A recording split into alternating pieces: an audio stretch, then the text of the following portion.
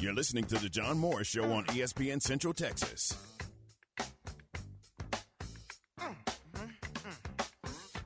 It's time now for our visit with Baylor soccer coach Paul Jobson. Here's the voice of the Bears with Coach Jobson. Back with us, John Morris Show on this Tuesday afternoon. Do appreciate you being with us. Drive safely out there, and pleased to be joined by Baylor soccer coach and I'm going to say Little League dad Paul Jobson joins us now. Coach, welcome to you. How you doing? Doing well, J-Mo. Good to hear from you again. Yeah, I'm now a Little League dad times two. So it's kind of a new adventure for the Jobson family. Very fun. So your guys, more than just soccer, they're trying their hand at baseball also. Yeah. So my two middles this year decided that they wanted to try baseball. We've been throwing around and hitting in the yard, and they just wanted to give it a try. So we're doing it, man. And it's been a lot of fun. How about that? That is great. I saw Marcy out there last week, and then saw you last night. So that was fun. Our grandson, Truett, is part of that fall ball also. How about the trip to Kansas? The loss to KU last Thursday, and then the scoreless draw in 2 overtimes against K-State on Sunday. How'd you feel coming out of that? Well, I think the word that probably explains it best is just frustrating. You know, we talk a lot about in our sport, you can do really, really well and not get a result Sunday for sure. But I thought overall on the weekend, we actually played really, really well. I mean, against Kansas, we probably had a 20-minute spot where we weren't at our best, and, you know, good teams are going to capitalize on that. So, but overall, I thought we had a good weekend. Didn't score like we normally did, but I thought defensively we played really well, especially Sunday. I thought we dominated the match. But, again, credit to both teams. They had great game plans. They defended us really, really well, made it hard for us. And that's what we're going to see as we progress through conference. The shots on goal against K-State were very lopsided in your favor. You just couldn't quite get one across, could you? Yeah, and, you know, credit to their goalkeeper. I think she had a career night of number of saves in a match, and just did fantastic. And, you know, you got to give credit where credit's due to players that stand out, and I thought their goalkeeper did a great job. It wasn't for a lack of work on our part. I thought we did really well also and challenged her, but she stepped up to that challenge, and you know, that's kind of how it goes sometimes. But I thought our girls played well. I think we can continue some momentum. We don't have a loss of momentum from the weekend, so I'm excited about what's coming up. Correct me if I'm wrong, but the Kansas match last Thursday, they jumped on you early, right? Didn't they get their 2 goals really early? Yeah, they did. You know, we came out of the gate on fire the first 2 or 3 minutes and had a chance on their goal, and they countered attack quickly, and we brought them down in the box. They got a penalty kick, so we went down 1-0 in the first 5 minutes. And then not long after, we put the pressure back on again and another counter attack. So, 2 quick goals that we gave up, and then the rest of the match, obviously, you're battling back with a team who's going to slow it down with a great lead. And, you know, we battled back, got one back, and just not enough time for us to get that second one to take it to overtime. Gotcha. What's that like when you go down 2-0 early?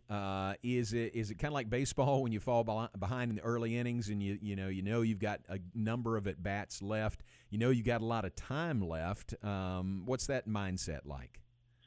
Well, you start, you know, the game changes for sure, you know, where the team with the goals can slow the game down a bit. Ball goes out of bounds. They can walk to it. They can, because they just waste time, basically. I hate to say it that way, but that's kind of what you're doing. You're managing the clock, as they say. And for us, we're trying to speed up the game. So we're a little bit hurried. We may not be as accurate with passes and things like that, but it can get a little bit sloppy when you start chasing the game. But, you know, the great thing is, you know, for us, we were never out of it. And I think that's, you know, the result of a confident team, a good team, is that you're down 2 goals, but you still think you have a chance. And when we flip back to, you know, our Oregon match, you know, we scored 2 goals late in that game to take it to overtime. So we've seen everything under the sun at this point in the season. And I think our girls fought really, really well to get back at least 1 and thought maybe we would have had 2 there late, but that's just the nature of it.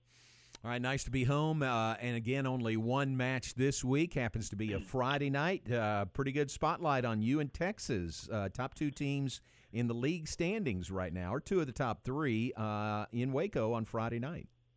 Yeah, we're obviously excited to be back home. The Kansas trip was a long trip, and a one-game weekend is fantastic just to get the best out of both teams. And it's homecoming week, and we'll have a lot of great alumni, a lot of people there. It'll be a fun match. Really, right now it's number one and number two in the conference facing each other, and that's fun. These are the games that you kind of live for and look forward to, where you've got an opportunity to do something special here towards the end of the conference segment, and should be a lot of fun. Should be a lot of people in the stands, and should be a beautiful night.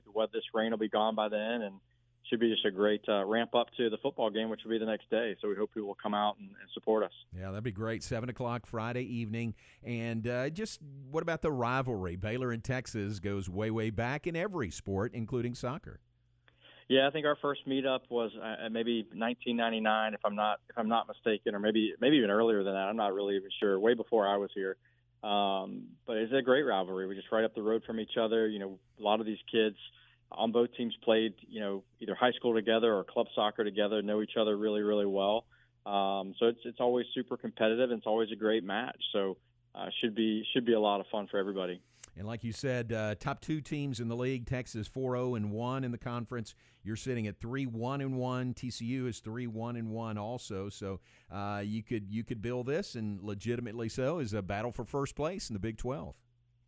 Yeah, and it's an exciting place to be. In that we've got the head-to-head on TCU already, so that puts us ahead of them for now. Just if we're going to be tied, and we'd love to actually have that head-to-head with Texas as well going into the final week or two here of conference play. It's crazy. I think we've just got 3 weeks left. Wow. So it's coming down to the wire, and I love where we're sitting, in the conference and in the country. We've got a great opportunity, and our fate is in our hands, and that's where you want to be at this point. So I'm excited about the mentality of our team heading into first training opportunity today for the week, and I'm excited to get them prepared. What about it's Friday? It's a normal would be a Thursday and a Sunday game, but it's Friday night. What do you think about that? And how different is that for you in preparation? Well, it's great. I mean, it gives us an extra day to recover from the weekend, an extra day to prepare. So nobody's going to complain about an extra day to recover our bodies, especially this late in the season where you've got some dings and bangs, in our bodies right now. So it's a great opportunity for us to recover our bodies and be ready to play. And, of course, a Friday night under the lights is always exciting. I think we've been bringing out some great crowds on the Thursday, which I know can be tough for families with school the next morning. But, we don't have that, with a Friday night leading into a Saturday homecoming weekend. Should be a lot of fun. I think some of the events that are going on Friday, I think we are right before the bonfire and things like that, so people can come enjoy the match and not miss any of the other fun activities. Yeah, very cool. That'd be great. Final question, health-wise, are you okay going into this one? Yeah, we are. Like I said, it's that time of the year where you've got some nicks and scrapes and some things just because of the wear and tear on the body, but I feel like we're in a really, really good place as far as that goes, and we've had some folks come in and some folks drop out, but I feel like our team's done a good job of being resilient and ready for the next person up. We've been really consistent with our play. While our lineup may have not been consistent throughout the season, our play has been. So I think that's the true mark of a really good deep team. Well, great to visit with you. I appreciate your time. Let you get out to practice. Thanks very much, and good luck Friday against Texas. Thanks, J-Mo. Appreciate it. All right, man. See you soon. Thanks very much. Paul Jobson, Baylor soccer coach. Baylor in Texas, Friday night, 7 o'clock on the banks of the Brazos at Betty Lou Mays Field.